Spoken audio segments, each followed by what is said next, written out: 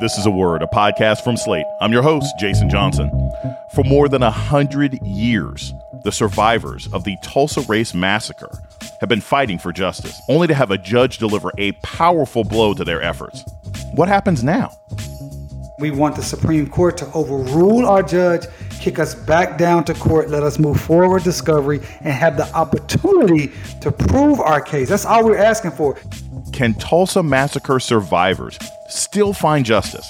Coming up on A Word with me, Jason Johnson. Stay with us. Without the ones like you, who work tirelessly to keep things running, everything would suddenly stop. Hospitals, factories, schools, and power plants, they all depend on you. No matter the weather, emergency, or time of day, you're the ones who get it done. At Grainger, we're here for you with professional-grade industrial supplies. Count on real-time product availability and fast delivery. Call, click Grainger.com, or just stop by. Grainger, for the ones who get it done.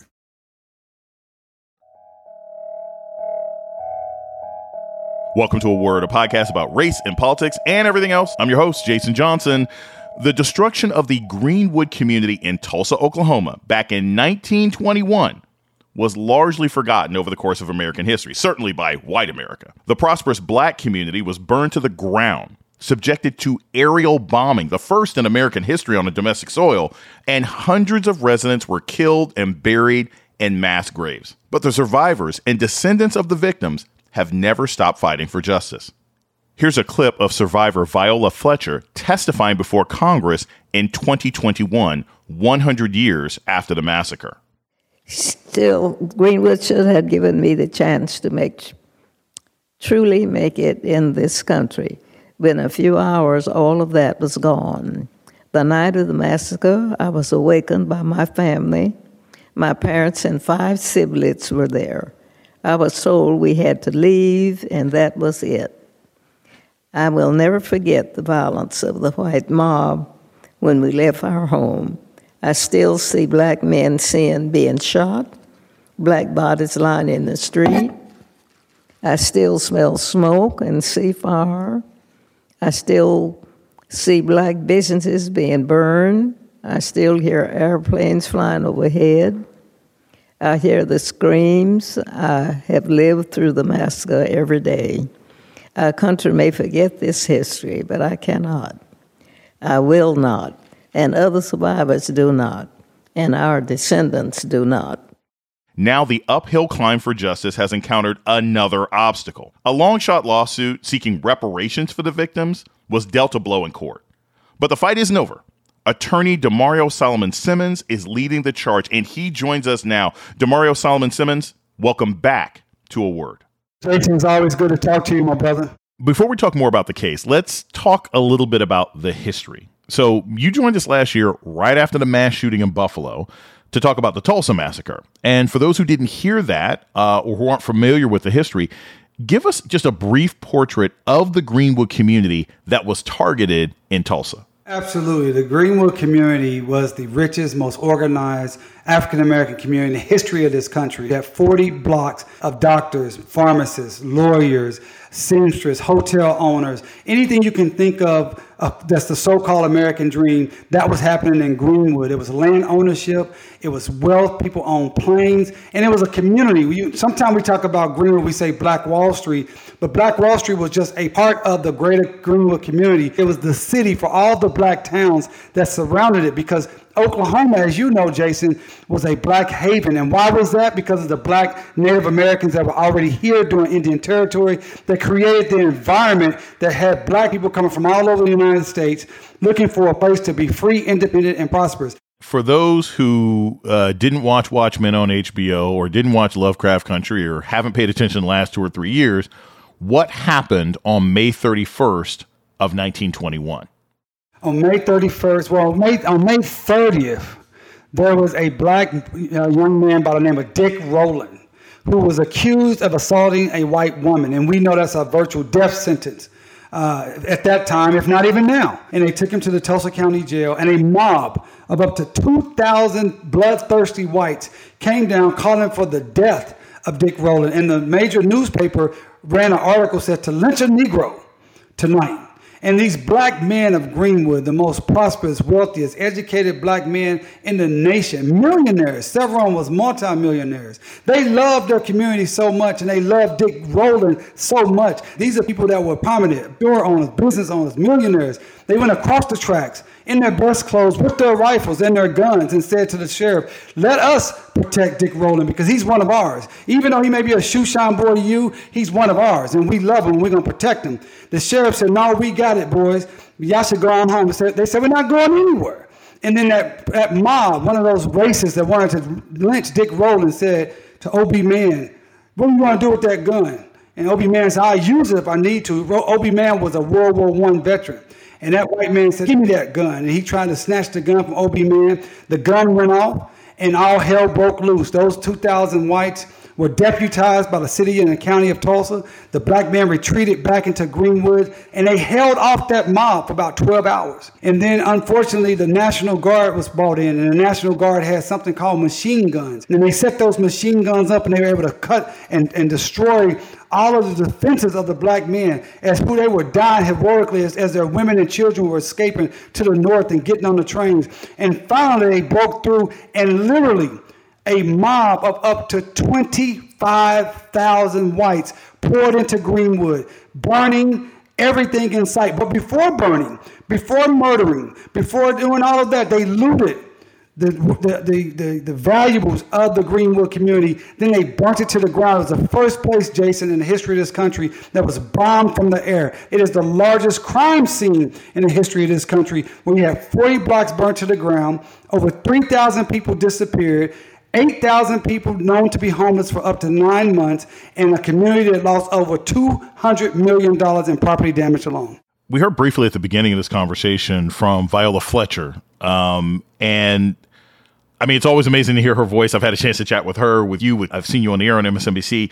Who are the other survivors that you're representing? And, you know, what are some of their most vivid memories of this terrorist attack? Yeah, so we have three wonderful, unbelievable, special, 3 living survivors. And you've already talked about Mother Viola Ford Fletcher, 109 years old.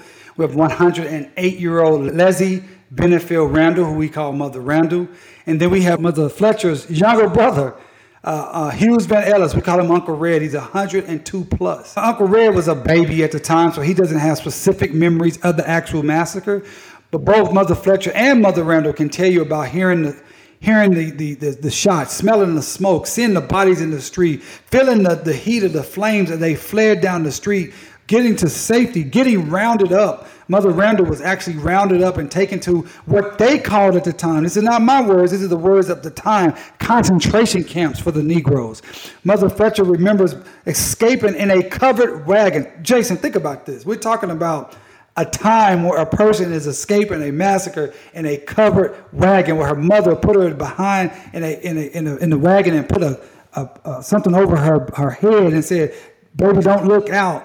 But she was so curious to see what was going on, and she moved that blanket and she looked out and she saw the plane. She heard the screams. She saw dead bodies. She saw the fire, smelled the smoke, and they made it to safety just east of Tulsa into a place called Claremore, where they lived in abject poverty. They left a house to live in a tent in the forest for 2 years. This is what my clients experienced. This is what the community of Greenwood experienced, and this is what this case is about. We talk a lot about erased history in America, how violence perpetuated against black people, in particular by white folks, and particularly supported by the state, is erased. And that's not just in national conversation. That's not just because a bunch of people in Congress talking about CRT, but this is personal to you. You know, talk a little bit about the fact that you didn't even learn about much of this history, and you grew up in the Greenwood area. Jason, as you know, I went to middle school on Greenwood Avenue at Carver Middle School. Never recall hearing about this. Went to the crown jewel of Greenwood, Booker T. Washington High School. Never recall hearing about this. I learned, as you stated, about this in class in 1997, my junior year at the University of Oklahoma, sitting in Intro to African American Studies class with Dr. Kepler Newbrow-Kim, big, tall, 6'5", 335-pound man with a booming voice and long locks down his back. He intimidated me. I didn't want to say much in class, but when he started talking about this place in Tulsa, Oklahoma, where these rich black folks had land and property and businesses and were millionaires, and I was sitting there and I raised my hand and said, hey, I'm from Tulsa. That's not true. I'm from Tulsa. I ain't never heard that, and I ain't never been more embarrassed in my life when I found out that I was the one that didn't know my own history. And from that day forward, I have been committed and obsessed with telling and teaching as many people and educating them about the massacre and advocating for justice and reparations for my people who suffered the massacre. My people, including my wife's grandmother, was a massacre a victim. My neighbor that across the street was a victim. I didn't even know it. So many people that I knew growing up, that I knew, whose houses I've been into, were victimized by the massacre, was destroyed, their businesses destroyed by the massacre, family members killed by the massacre, and I grew up not knowing about it, and that's why I'm passionate about making sure that everyone not only knows about it, but will do something about the continuing harm that we still are suffering. We're going to take a short break. When we come back, more on the legal fight for Tulsa Race Massacre survivors. This is A Word with Jason Johnson. Stay tuned. This is Jason Johnson, host of A Word, Slate's podcast about race and politics and everything else. I want to take a moment to welcome our new listeners. If you've discovered A Word and like what you hear, please subscribe, rate, and review wherever you listen to podcasts. And let us know what you think by writing us at aword@slate.com. Thank you. You're listening to A Word with Jason Johnson. Today, we're talking about the Tulsa Race Massacre case with attorney Damario Solomon Simmons. Damario, tell us a little bit about who is this judge and what was her ruling in your case? Our judge's name is Caroline Wall. She's an elected Oklahoma State District Judge. According to her own website, she's a quote-unquote constitutional conservative. What she did in May of 2022, she actually stated from the bench and ruled that our case would be able to move forward to discovery, meaning she had overruled or denied the motion to dismiss by the city and other perpetrators. And then she actually 3 months later kind of changed up her ruling somewhat in a written order in August of 2022, but we thought we were still moving forward based upon what was stated to us. And then on May 10th, 2023, which happened to be Mother Fletcher's 109th birthday, we had another hearing where she stated she was going to make a ruling within 7 days. It took over 2 months for a ruling to occur, and we found out Friday night at 7:45. I found out Friday night at 7:45 on July 7th from a reporter sending me a text message saying, "How do you care to comment about the dismissal of your case?" Jason, I was shocked. I felt like I had been hit with a sledgehammer, 500-pound sledgehammer in my stomach, because one, I couldn't believe we had lost, because the law and the facts are so clearly on our side. Two, I couldn't believe it was done the way it was done in a Friday night, and I learned about it from a reporter. And three, all I could think about after I got over my own hurt and depression and little tears is I got to call my clients on a Friday night and explain to them that their case has been dismissed, and I have no reason why, because the judge didn't give us any reason at that time. Even though this happened 100 years ago, you are standing on the shoulders of other people who have fought for this case. There's some folks out there who think, oh yeah, I haven't heard about this. This must be relatively new. But there had been legal efforts and court efforts and local government efforts and banking efforts before you. What were some of the attempts to get reparations, to get justice for Tulsa survivors before you got involved? Man, absolutely. I stand tall on the shoulders of people like B.C. Franklin, attorney B.C. Franklin, the father of Dr. John Hope Franklin, the great historian, and attorneys I.W.H. Spears, so many other attorneys that started filing lawsuits and fighting for justice and reparations literally days after the massacre. There's a very famous picture of B.C. Franklin and his law partner I.W. Spears in a tent with law books literally days after the massacre. I had that picture recently blown up after this dismissal because it gives me inspiration to know that as much opposition, obstacles, and odds that we face today, these brothers were literally practicing law on the ashes of their law building in a tent, filing lawsuits against the very people that had just burnt down and murdered their entire community. That is the legacy that whose shoulders I stand on. I stand on the shoulders of Professor Charles Ogletree, one of my personal mentors, who in the early 2000s brought a civil rights case along with the late, great Johnny Cochran, and people like my good friend, Professor Eric Miller, people like attorney Michelle Roberts, who many know her as the just retired NBA Players Association president, but she's an unbelievable litigator. People like Audra Artur and so many more who have in this fight, so many non-lawyers who've been pushing this issue, pushing City Hall, pushing state government, people like State Representative Don Ross and State Senator Maxine Horner, who did the initial Tulsa Race Riot Commission report at the late 90s, early 2000s. I stand on the shoulders of all these people, and that's why I know that victory will be ours, because in 1921, there was a postcard, Jason, that specifically says, there's a postcard of the massacre. You know how these people, these sadistic people, like to make postcards and cut off souvenirs of our suffering. One of these postcards, and it said on there, running the Negro out of Tulsa. That was the stated objective of the massacre. We still here 102 years later. We're still fighting 102 years later, and we're still believing in truth, justice, and reparations 102 years later. For a long time, Tulsa was referred to as a race riot. And that terminology can have sort of a direct impact on people, right? Because race riot is kind of a neutral term, right? Oh, okay, it's a riot between races.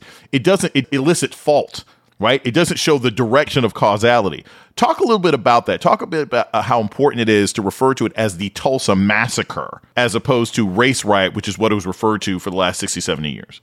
Yeah, I'm very proud of the fact that I was one of the first people to make that a very specific issue and ask. I remember in law school when I wrote my thesis on the Tulsa Race Massacre, and I argued at that time, because everybody still was calling it the riot, just what you just stated, that a riot conjures up the wrong mental picture that these two groups must spontaneously, who's responsible? No, this was a massacre, it was a pogrom. Some people even call it a Holocaust, because the Holocaust literally means destruction by fire, and this was a community that was destroyed by fire. So I was a big proponent of that, and I was very happy that the RCC, which was the Reparations Coordinating Committee, which was headed by Professor Charles Ogletree and Audra Artur, who was doing the litigation in the early 2000s. I was a clerk for that, and they adopted that language, and we really pushed that and made sure that people stopped saying race riot. And right now, when someone says a Tulsa race riot, I think you may have a slip of the tongue, but really that shows a level of consciousness at this point, because this was truly a massacre. And that's the thing about the Tulsa Race Massacre. It's not unique that black communities were destroyed across this country. That happened every year all over the United States of America. It's too many even to name. But the thing about the Tulsa Race Massacre that is unique and why it's so important to our overall history and our quest for racial justice is this fact. It was the largest. It was the scope and scale of it. We're talking about 40 blocks. We're talking about 10 to 12,000 people. We're talking about $200 million of property damage. And we're talking about black people, literally a generation and a half out of enslavement, that had done everything that America says we have to do. Own land, work hard, have a business, mind our own business. We did all of that. We built it all up, and you came and they bombed it out, because that is actually the American way, not this whole mythical, we believe in liberty and justice for all. The American way is to exploit black people, destroy black people, take black people's land and property, but that's what we're fighting to really change that and make sure that that doesn't happen for further generations. We're going to take a short break. When we come back, more about the fight for justice for the victims of the Tulsa Race Massacre with attorney Demario Solomon Simmons. This is A Word with Jason Johnson. Stay tuned. You're listening to A Word with Jason Johnson. Today, we're talking about the legal battle for the survivors of the Tulsa Race Massacre with attorney Demario Solomon Simmons.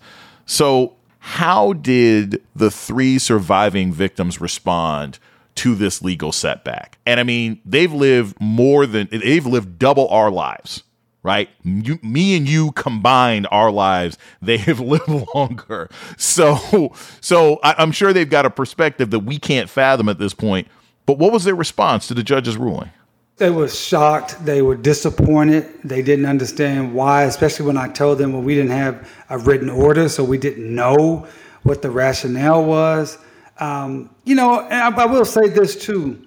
You're right. They've lived through Dust Bowls and 2 world wars and 2 pandemics and real deal Jim Crow. So they're very resilient. And they simply said, "Hey, well, what's the next step? What else? What can we do?" And that really picked me up because, Jason, I was devastated. I was devastated. I mean, that night I couldn't sleep. My hip was hurting. I didn't get any rest. I got up really early Saturday morning. I was trying to just do something to get my mind off of it. And my wife said, "You need to lay back down. You're not looking good." And it took me about 36 hours to get over that. And I want to talk about that because I think, we have to acknowledge how difficult this work is. And we have to acknowledge, I am a warrior, right? This is law is my ministry, justice is my passion. I'm built for this life, but I am a human. And I have to acknowledge that. And we have to acknowledge that those of us that's in this space fighting for racial justice and equity and all those things, because we have to suspend reality. And I had this conversation with my interim chief of staff. I was like, man, am I crazy to really believe? I'm psychotic. I'm crazy to believe that a system that for 102 years, this is what it has done. This is it. This is not new. But I suspend my reality because only with suspension of reality and belief 100% that I can be successful am I able and willing to do the double, triple the amount of work that I have to do than my opponents just to have an opportunity. And that's why it hurts so bad, because you start thinking about, man, look at all I am putting into this and all the people that are on our side putting into this for this system to do what it just always does. No, I don't have to even give you a reason. I just have more power than you. So it took about 36 hours to get over that. And talking to the survivors helped me do that because they are wisdom personified. That's when we start thinking about our appeal. We do have an appeal process. And again, here I am. I'm suspending reality again. Hey, I fully believe we're going to be successful in our appeal. Had a powerful meeting today with a new member of our team, appellate member of our team. I think it's going to be a fantastic addition. I think we have an opportunity to reverse this clearly erroneous, unjust decision in our belief. We do have a conservative Supreme Court. So that's what we're up against, and that's why I appreciate brothers like you who did check on me and so many other people around the nation giving me this platform and helping us get people to come to justiceforgreenwood.org. justiceforgreenwood.org, connect with us, donate to this work. This work is taxing emotionally, mentally, physically, spiritually, but also financially. Sign up for our newsletter, make phone calls. One of the things that we're doing, Jason, and you know this, is trying to get our dear sister, and I say that with all sincerity, our dear sister, Kristen Clark, Assistant Attorney General at the Department of Justice Civil Rights Division, to come in and open the very first ever criminal investigation of the massacre. And they have the power to do that pursuant to the Emmett Till Act of 2007, Emmett Till Act's Cold Case Act of 2007, reauthorized in 2016. We've had 4 meetings with the Department of Justice. The last meeting was in May of 2023.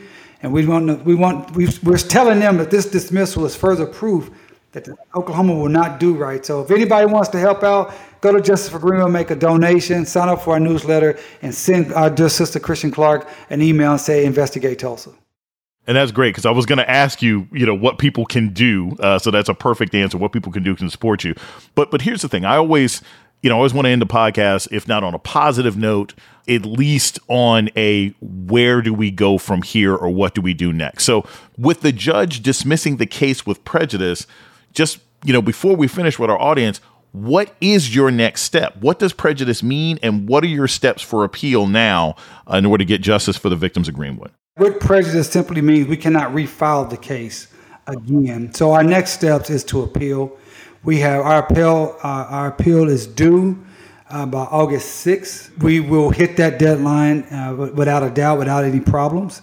and we're going to appeal, and we're going to ask. I don't want to get too down in the weeds, but in Oklahoma, when you appeal, the Supreme Court can decide to then kick it down to the Civil Court of Appeals. Obviously, we're asking that the Supreme Court retain jurisdiction of this issue. We're going to put front and center that our clients are all above 102 years old. So this is time is of the essence. And we want the Supreme Court to overrule our judge, kick us back down to court, let us move forward discovery, and have the opportunity to prove our case. That's all we're asking for. The judge kicked us out without giving us the opportunity to prove our case, and that's what we're trying to do. That's what we plan to do. And with the help of people like you and your listeners and our great legal team, I think we'll be successful in getting it done. Demario Solomon Simmons is an attorney, and he is representing survivors of the Tulsa Race Massacre. Thank you so much for joining us today on A Word, and you know I'm going to keep in touch with you. No problem, bro. Appreciate you. Peace. And that's A Word for this week. The show's email is aword@slate.com. This episode was produced by Christy Taiwo Makanjula. Ben Richmond is Slate's Senior Director of Podcast Operations. Alicia Montgomery is the Vice President of Slate Audio. Our theme music was produced by Don Will. I'm Jason Johnson. Tune in next week for A Word.